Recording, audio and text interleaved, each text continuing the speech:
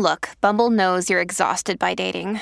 All the must not take yourself too seriously and 6'1" since that matters. And what do I even say other than hey? Well, that's why they're introducing an all-new Bumble with exciting features to make compatibility easier, starting the chat better, and dating safer. They've changed, so you don't have to. Download the new Bumble now. When you need mealtime inspiration, it's worth shopping Kroger, where you'll find over 30,000 mouth-watering choices that excite your inner foodie. And no matter what tasty choice you make, you'll enjoy our everyday low prices, plus extra ways to save, like digital coupons worth over $600 each week. You can also save up to $1 off per gallon at the pump with fuel points. More savings and more inspiring flavors make shopping Kroger worth it every time. Kroger, fresh for everyone. Fuel restrictions apply.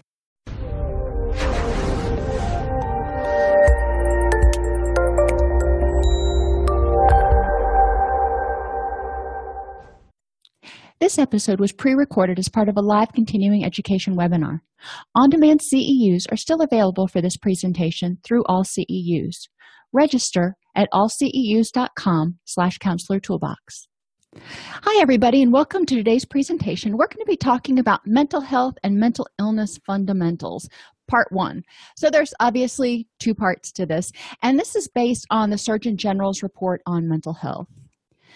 In this presentation, we're going to explore the neuroscience of mental health, how mental illness manifests itself. We'll learn about the prevalence and epidemiology and the costs of mental illness a little bit. We're not going to go into that a lot because it's, not all that interesting. We'll explore the biological, psychosocial, and individual risk factors for mental illness and review the differences between correlation and causation in order to determine consequences. So let's start with the neuroscience of mental health. And one of the things that, it's really important to remember is that a lot of our feelings, our emotions, our ability to think and perceive things occurs in the brain. So if your brain is not healthy and happy, then it's going to be hard to feel healthy and happy and concentrate and do all that stuff. So, we want to focus on this. And I'm not going to get deep into the details with the diagrams of the axons and the dendrites and all that because, that's really technical. And we're just going to hit the highlights today. The working of the brain depends on the nerve cells being able to communicate with each other. Well, that makes sense. Now, there are 2 different things that impact that. Structural and nutritional is kind of how I categorized it. Structural means, if a neuron gets damaged in some way, if it gets burned up, if it gets injured in a traumatic brain injury, something like that, it could cause a problem with the neurons communicating with one another. Nutritional is when the neurons don't have the nutritional components necessary to make the neurotransmitters and to secrete them into the synaptic space. Each neuron makes over 1,000 connections. So one neuron is really important, and we have like billions of neurons in our brain. So it's important to recognize that each one has over 1,000 connections. One of the cool things to recognize, though, is also the fact that, well, it has 1,000 connections. Since there are billions of neurons, if one goes a little wonky, then there is a workaround, which is why a lot of people with traumatic brain injury are able to, or after stroke, can redevelop a lot of the skills and things that they had, if not all of them, before that brain injury. Now, the frontal lobe is involved with our motor behavior. It's involved with how we physically react to situations. The prefrontal cortex, which you can kind of think of as your forehead, is responsible for planning and integrating cognitive and emotional streams of information, which is a really fancy way of saying it takes how we're thinking about something and helps us figure out how we feel about it. So if we're thinking about something as scary, then we're going to have an emotional reaction, which is fear, and it's going to synthesize those 2 things together. If we're thinking of something as exhilarating, then it's going to synthesize that too. So, the example I usually give is roller coasters. I'm terrified of roller coasters. Some people love them. We can look at the same exact roller coaster and have two very different emotional reactions based on our cognitions, our thoughts about the roller coasters. The other thing that's important to remember in neuroscience is the brain continues to develop until you're about 25. That impulse control area is still developing until about 25. So we want to make sure that in this development process, the brain has all of the abilities through good sleep and adequate care and good nutrition and all that stuff to develop as fully as possible. They found that a lot of the brain injury that occurs as a result of chronic stress, trauma, and substance use is actually significantly worse in people who experience those things before the age of 25 because the brain's still developing. So that just throws a monkey wrench into the works. So, we do want to look at the timing of some of these stressors in addition to just the stressors themselves. So electrical signals from the neuron are converted into chemicals called neurotransmitters. So the sending neuron basically secretes neurotransmitters into the space between neuron number 1 and neuron number 2. The neurotransmitters are released from the sending neuron into the space, and they attach like a key into a lock called a receptor on the receiving neuron. So the receiving neuron passes on that signal. And it's kind of like that game you used to play when you were a kid, telephone. Everybody would pass along the message. Well, if there's a breakdown in the system, if there's not enough neurotransmitter or the wrong neurotransmitter goes through, then, there's going to be a breakdown in the system and how people feel, think, or react. The more receptors that are stimulated, the more intense the reaction. So if a little bit of neurotransmitter is secreted and only 2 or 3 receptors are stimulated, that's going to be a pretty low reaction. If 50 or 60 receptors are stimulated, that's going to be a more intense reaction. So, for example, when somebody takes cocaine, that is an excitatory drug that we take. It secretes the excitatory neurotransmitters like glutamate into that synaptic cleft. So then the receptors, it's just flooded, and that just floods into the receiving neuron, and it finds every single lock that's available. So the person gets this like supercharge of excitement. The excitatory neurotransmitters include norepinephrine and glutamate. And this is really pretty overly simplistic because most neurotransmitters are involved in a lot of things.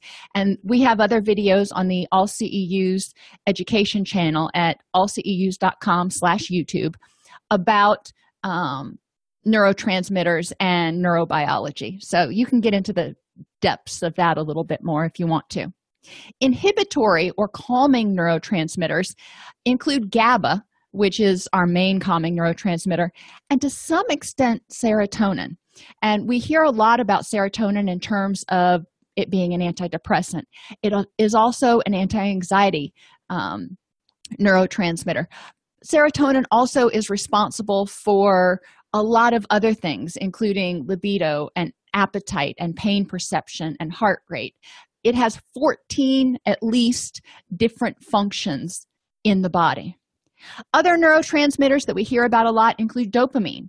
And dopamine has at least 5 functions. It is our pleasure chemical. So if we secrete a lot of dopamine, it's going to tell us, do that again. It helps us concentrate and learn, and it motivates us. So dopamine is really important. Acetylcholine, that's another one of those neurotransmitters. It's more involved in schizophrenia. Endorphins are our natural opiates. So we have those going in there. And endorphins help us not feel pain as much and feel a little bit happier. And substance P is one that we're learning about now. And, we've just started to learn about over the past 20 years. But it is responsible in part for pain regulation, anxiety regulation, and stress management. Neurotransmitter availability is impacted by the presence of other neurotransmitters and hormones. And I'm going to show you a couple diagrams in a couple of minutes.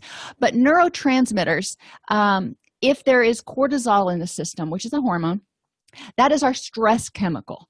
And our stress chemical is telling our body, fight, flee, protect yourself. So it is going to basically shut down or reduce the availability of things like GABA and serotonin because the body is trying to fight or flee. The presence of certain hormones. If you have not enough estrogen or not enough testosterone, it impacts the availability of serotonin. So everything is interconnected. We can't just say, we want to increase serotonin. We need to look at what's causing serotonin to be low or what's causing GABA or dopamine to be low. The other thing that impacts the strength of the neurotransmitter is the quality and quantity of it.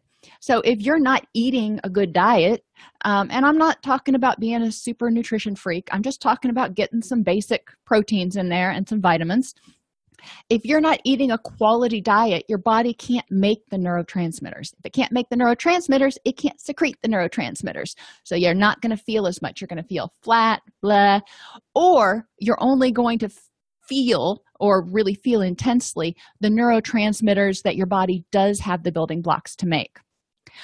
Vitamins and minerals help break down amino acids, which are proteins, to make neurotransmitters. And again, I'm going to show you a diagram in a second. So it's important to understand that you can't just have crap. Crap in produces crap out. So we want to make sure that you're getting something relatively healthy.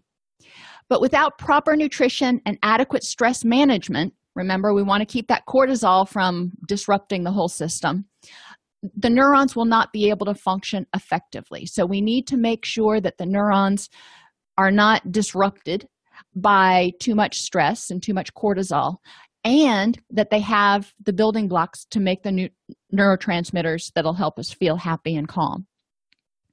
So here's the first diagram, and this is how serotonin and melatonin are made.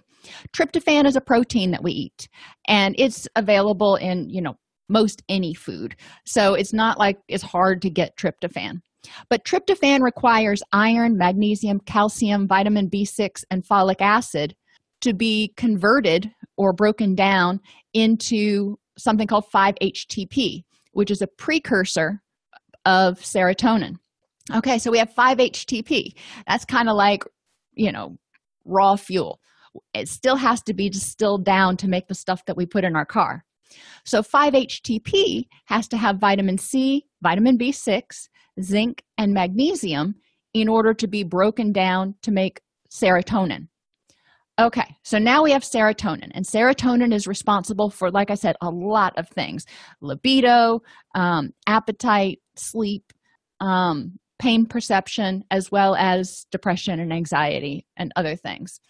So if you don't have enough serotonin, you may have gut and heart problems.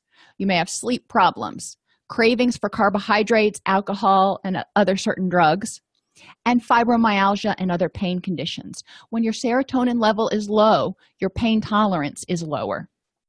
The other thing with serotonin is it is broken down to make melatonin, and melatonin is our sleep hormone. So if you don't have enough serotonin, you're probably not going to be sleeping well, which puts you in a state of stress. Your body says you're exhausted, you don't have the energy to go. You're kind of the weak lion in the pride, and you're going to be the one that's going to be killed first, so you need to be alert. And our body operates on a very primitive survival mechanism or thought process like that. So when you're stressed, your HPA axis, your hypothalamic pituitary adrenal axis, or your threat response system, because that's a lot easier to say, gets activated. So when you're under stress because you're in pain, you're injured, you're sick, or you're just stressed out, the brain tells the body to release cortisol, which is your stress hormone, and adrenaline, which is your get up and go hormone. All right, sounds like a good plan. If you're under stress, you need to get stuff done. So these things cause the release of glucose, which is blood sugar. That's great. Gives you the energy to get the stuff done. It suppresses sex hormones because right now you're under stress. It is not the time to be procreating. It's the time to be protecting your own self. And it also suppresses serotonin. It suppresses serotonin because you are under stress right now. Your body perceives a threat of some sort, so it doesn't want you relaxing. It doesn't want you chilling out. It wants you activated. So it suppresses serotonin, which can be a calming neurochemical. So what does all that do? Well, that means that you have very little libido, and when your serotonin's suppressed, your anxiety can go up and your depression can go up. You don't have as much melatonin, so you're not getting as much sleep, so you're going to start to feel fatigued, and you may start feeling more irritable. Well, when you're fatigued and feeling irritable, then that generally leads back and intensifies the body's threat response. So you get in this negative cycle here, and you have to figure out how to break it. So all of these things play together, that it's really important to recognize. You can't just pluck out one thing and go, oh, let's just increase this and everything will be fine. That may not be it. In a lot of my other classes, I talk about making a good marinara sauce. When you're making a good marinara sauce, you have basil, parsley, oregano, garlic, onion, fennel. You have lots of different spices. And if you taste it and it tastes a little bit off, it doesn't just mean let's just add some more oregano, because oregano may enhance the flavor of a couple other spices in there. So then those spices are too strong and you've got to play them down. So it's a gentle balancing act between all of the spices in the marinara sauce, just like it's a balancing act between all the neurotransmitters in the brain. So when people's brains are not functioning optimally, when they don't have adequate neurotransmitters, they may start to feel depressed, anxious, angry, or they may start experiencing something more severe, such as psychosis or dementia. So let's talk about, how does mental illness manifest? Because this is really important. A lot of times people think of mental illness at its late stages. And if we pick up on the signs of mental illness, and I really hate the term mental illness because it's so pathologizing, but if we pick up on the signs of depression and anxiety and that kind of stuff early, then we can prevent it from causing ripples of problems. So what does it look like? Think about when you're anxious. You may have rapid heart rate. You may have muscle tension. You may feel lightheaded. Those are all stress reactions. Those are all cortisol and adrenaline reactions that result when your body perceives stress of some sort. And it can lead to anger. It can lead to anxiety. Just kind of depends on whether you choose to fight or flee the situation.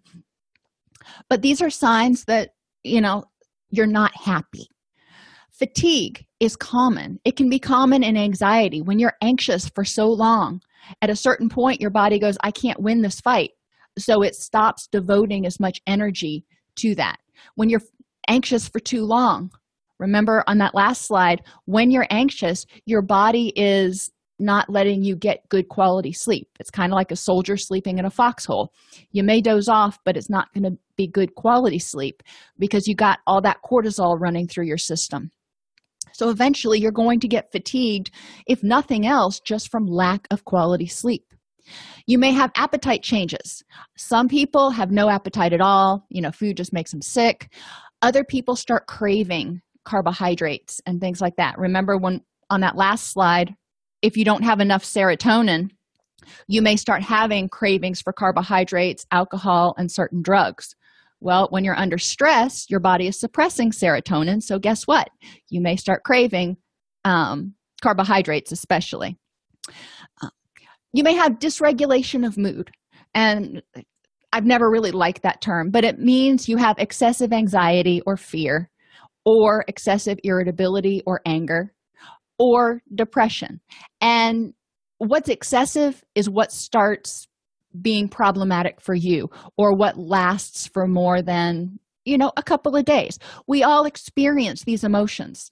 When something happens, we can feel anxious or angry, or when we lose something important, we can feel depressed. And those are normal emotions. I don't want you to get the idea that we don't want to feel those things, because we do. We want to feel the full range of emotions, though. So when it becomes too much, when it starts interfering with your relationships and your motivation and your work and all that other stuff, then we need to start taking a look at it. Cognitive dysfunction is another thing that can be an example of mental illness. If you start having difficulty with memory or concentration. Now, norepinephrine and dopamine are two of your neurotransmitters that are involved with memory and concentration. And when people get anxious, when they get depressed, or when they start having other mental health problems, memory and concentration are some of the first things to go. So you do want to pay attention. After a baby, for example, I had what I called mommy brain for the first year. I wasn't sleeping as much as I would have liked to. And I would walk into a room and couldn't remember what I walked in there for. I was 28. It wasn't like I was, 68 or 78. But the difficulty with memory and concentration was more because of my fatigue and that system not working as efficiently as it could. Other things like deficiency of thiamine can cause alcohol-related dementia, which can make it difficulty for people to remember or concentrate or function in daily life. And finally, disturbances of thought and perception, such as hallucinations, thinking you see, hear, taste, or feel something that's really not there, and delusions. And those are like delusions of grandeur. You think you are God, or you think you're the president or whatever, or you can have delusions of persecution where you think spies are chasing you. So there are a lot of disturbances of thought and perception, but to most people that hear those, they're going, yeah, I'm not thinking so. But to the person who is experiencing those disturbances of thought and perception, they make perfect sense. So you can't rationalize with somebody who's having hallucinations or delusions. You just need to accept that they're in a different space right now. These are all things we want to be on the lookout for in ourselves too. Think about when you start getting burned out at work, or you start getting to a point where you might be depressed. That's the time you want to intervene. What symptoms do you have? I know I tend to get a lot of muscle tension. My neck hurts a lot. I'm fatigued. I crave carbohydrates. I know I'm going down a bad road if I continue doing what I'm doing and I don't step back and say, what needs to change? So anxiety is one of those mood disorders that we talk about and a lot of people have.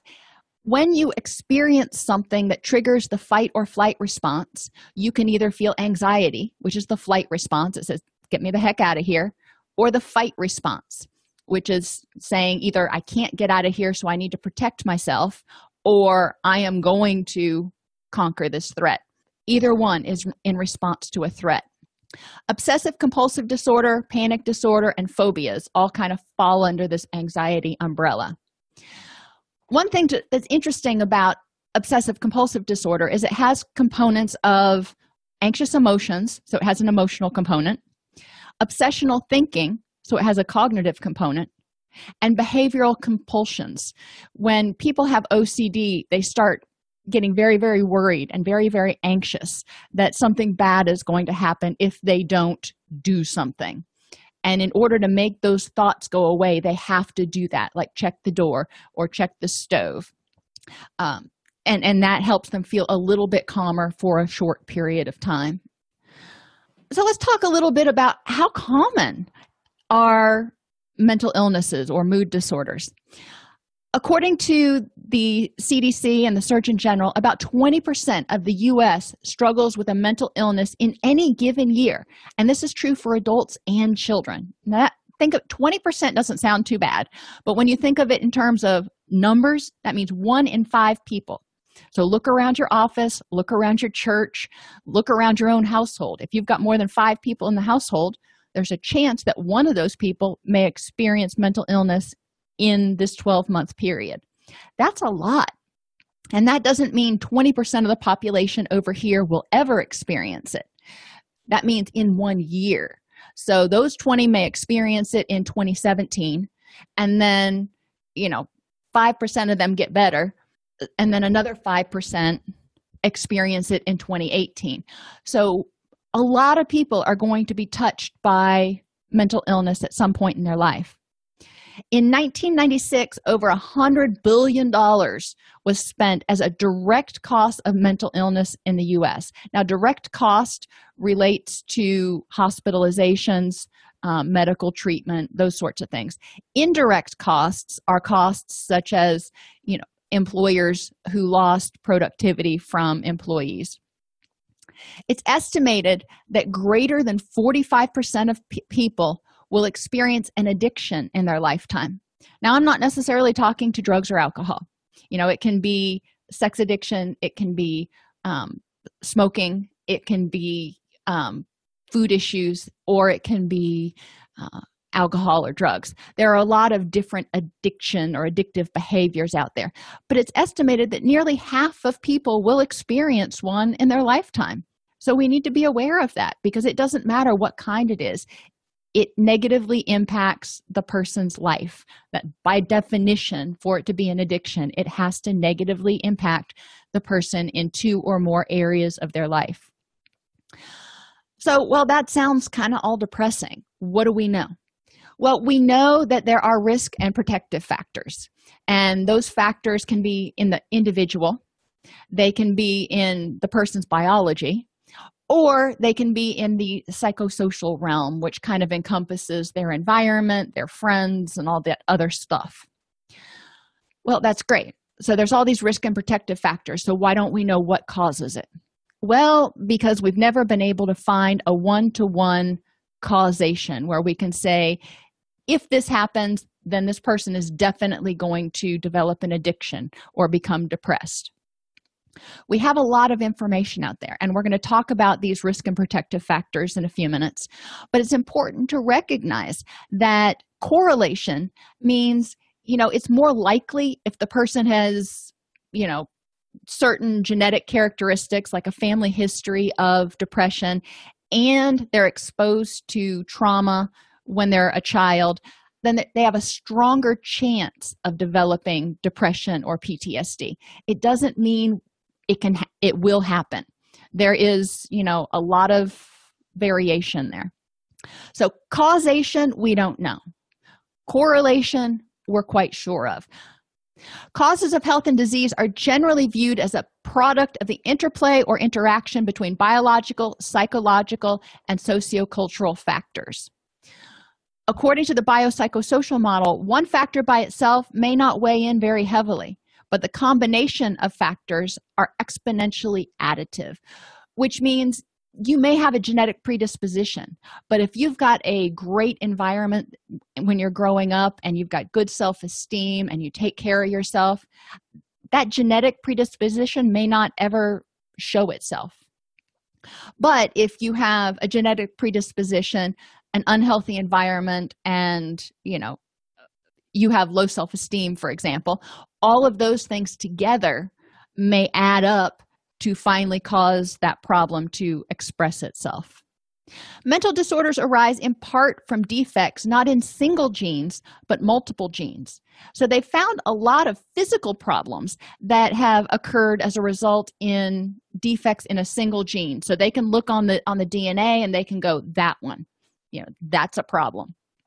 Mental disorders, we haven't found a causation. We haven't found a gene that we can say, if the person has this gene, they're going to develop depression. We've also haven't found a strong correlation where we can say if they have that one gene, then there's a strong chance they'll develop depression. There are multiple genes that have to be interacting.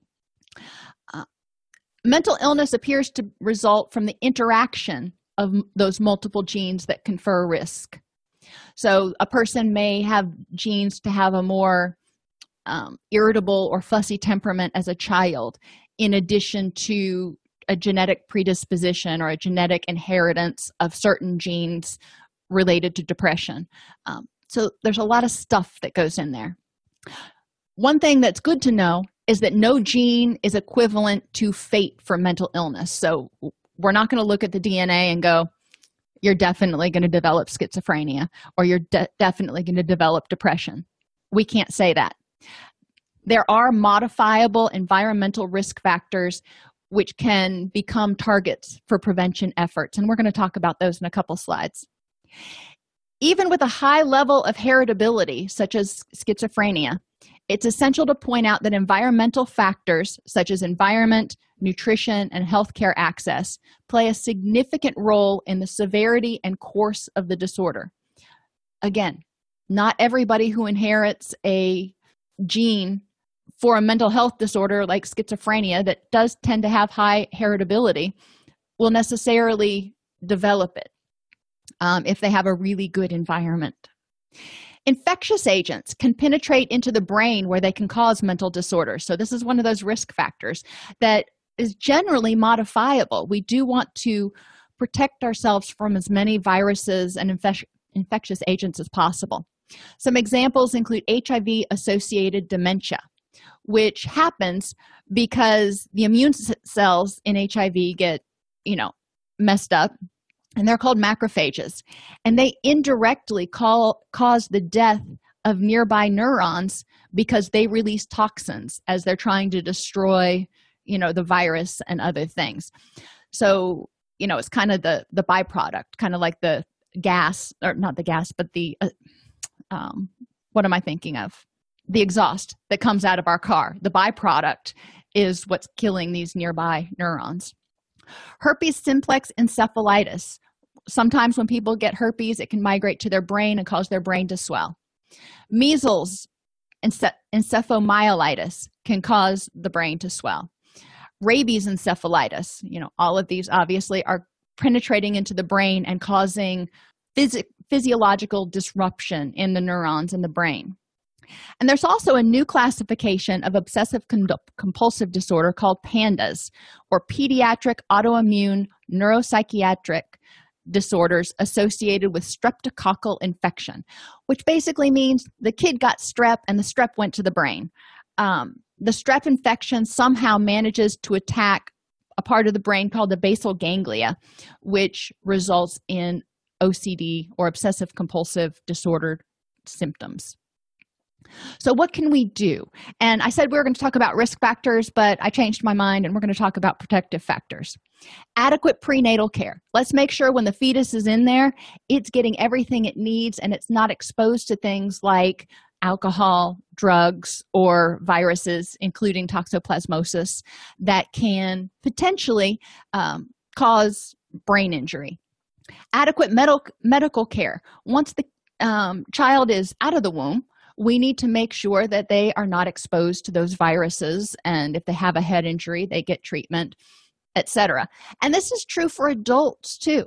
A lot of these things can happen when you're adults. Herpes simplex encephalitis, or HIV-associated dementia. We can get herpes, we can get HIV, or if you're not vaccinated, even measles when you are older, and it can cause brain damage. And poor hygiene and health practices, wash your hands so you're not getting those potential harmful agents in your body. Get enough sleep and eat enough good nutritious foods so your brain can do its job. We need to keep the brain healthy. And those are the ways to protect yourself biologically. Psychosocial protective factors. Now I'm going to start out with young children because they're unique. Young children need attachments to responsive caregivers. So it's really important that they have a caregiver or several caregivers that are responsive and comforting and all that kind of stuff. That goes a long way to the development of trust and self-esteem and self-efficacy. You can learn more about that in our videos on child development. And they need to have consistency in rules and parental supervision. So they need to understand the environment and feel like they've got some control in what's going on. Now, for all people, from infants through elderly, we need a safe, nurturing, somewhat stimulating environment, safe from physical harm, safe from emotional harm. It needs to be nurturing. So we have friends, we have family, we have people that care about us. And stimulating enough to kind of keep our brain working, because if you don't use it, you lose it. And they've done a lot of studies that have found in the elderly population, those people who stay more cognitively engaged and more physically engaged tend to have fewer signs of dementia and cognitive decline. We want to protect everybody from abuse and neglect. Not only does that hurt self-esteem and mood and produce a lot of anxiety and stress, but it can cause physical damage to the brain. We want to protect people from abandonment and life stress. Now, life stress happens, but we do want to try to mitigate that as much as possible. And protect them from feelings of abandonment, so they always have, hopefully, somebody they can rely on. We want to protect people from being in a household with a member that has a mental illness or substance use disorder. When you're in a household with somebody with depression, it can be exhausting, it can be depressing, it can be frustrating, it can be a lot of unhappy type emotions. So we do want to make sure that if you're living with somebody with mental illness or substance use disorder, you have support outside of the home. And household conflict and family dysfunction increases everybody's stress. So we do want to make sure that we're addressing that. We want to make sure people have consistent support, positive peer relationships, school and work success, and some sort of a sense of control over their environment. For individuals, we want to look at, what things may contribute. Well, you can't really control whether you were a full term or a premature birth. That just happened. But that is one of those individual characteristics. If a child is born premature, all of the stuff didn't finish linking up before they were born. And the more premature they are, the more likely they are to have difficulties, which can lead to developmental delays.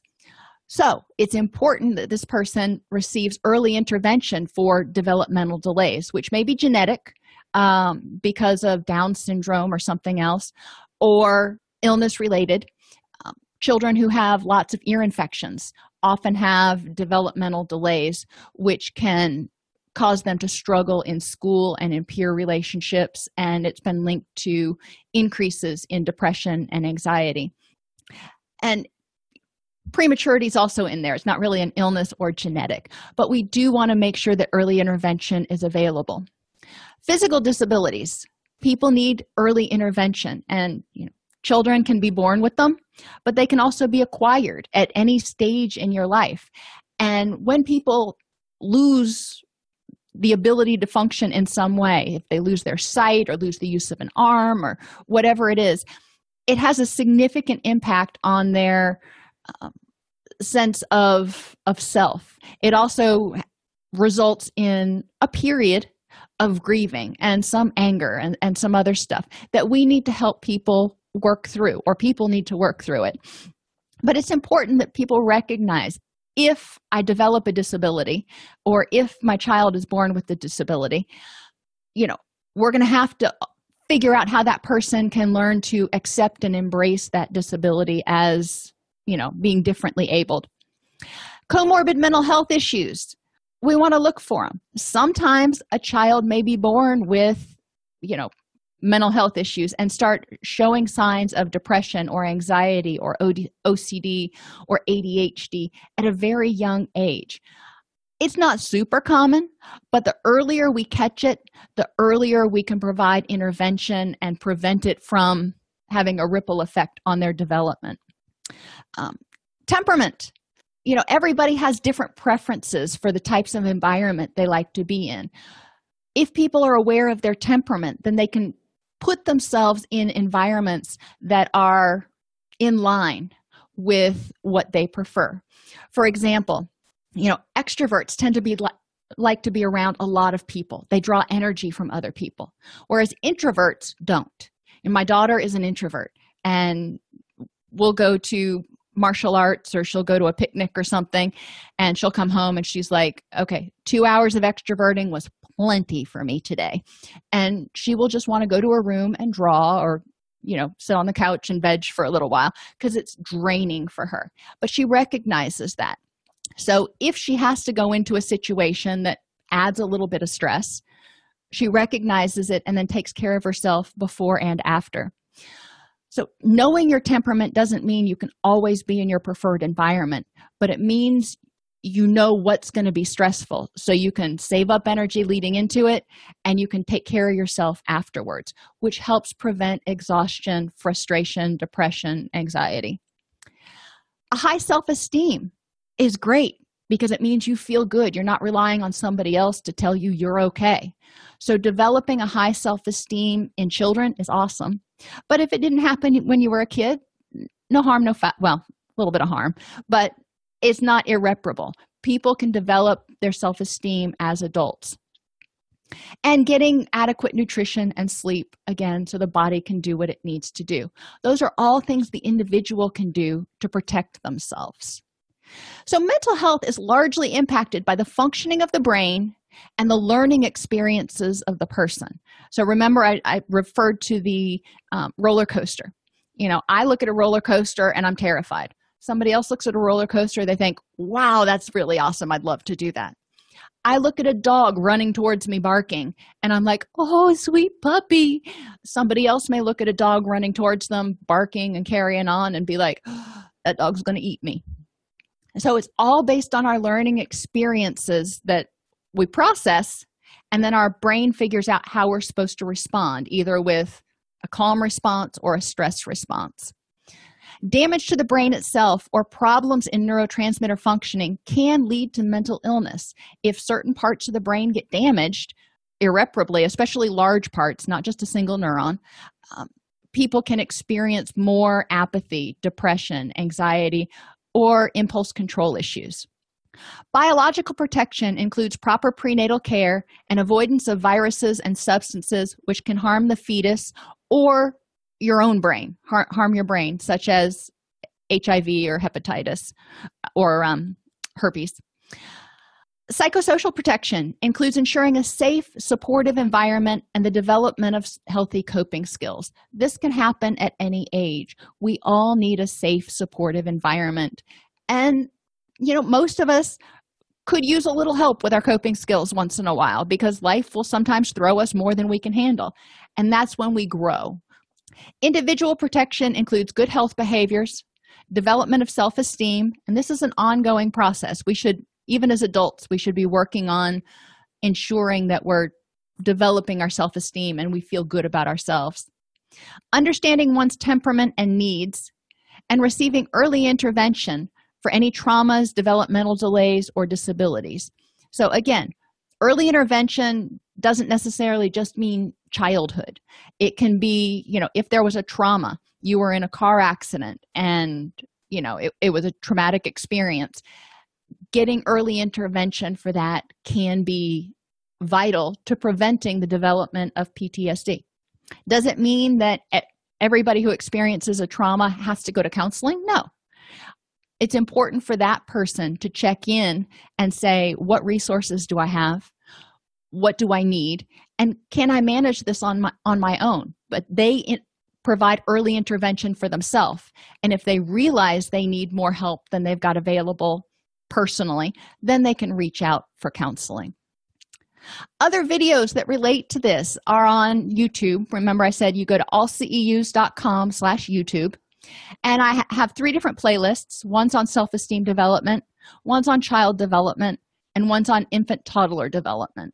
And all of those can be useful. We also have videos on depression and PTSD and other things if you're interested. All right. Well, thank you for joining me today, and I will see you on Thursday. If you enjoy this podcast, please like and subscribe either in your podcast player or on YouTube. If you want to attend and participate in our live webinars with Dr. Snipes, you can subscribe at https://allceus.com/counselor toolbox. This episode has been brought to you in part by allceus.com, providing 24/7 multimedia continuing education and pre-certification training to counselors, therapists, and nurses since 2006. You can use coupon code Counselor Toolbox to get 20% off of your current order. If you're a podcast listener, especially on an Apple device, it would be extremely helpful if you would review Counselor Toolbox. To do this on your Apple device, go to the podcast app, search for Counselor Toolbox, select the icon for the podcast, tap the Reviews tab in the middle. You should then see an option to click Write a Review.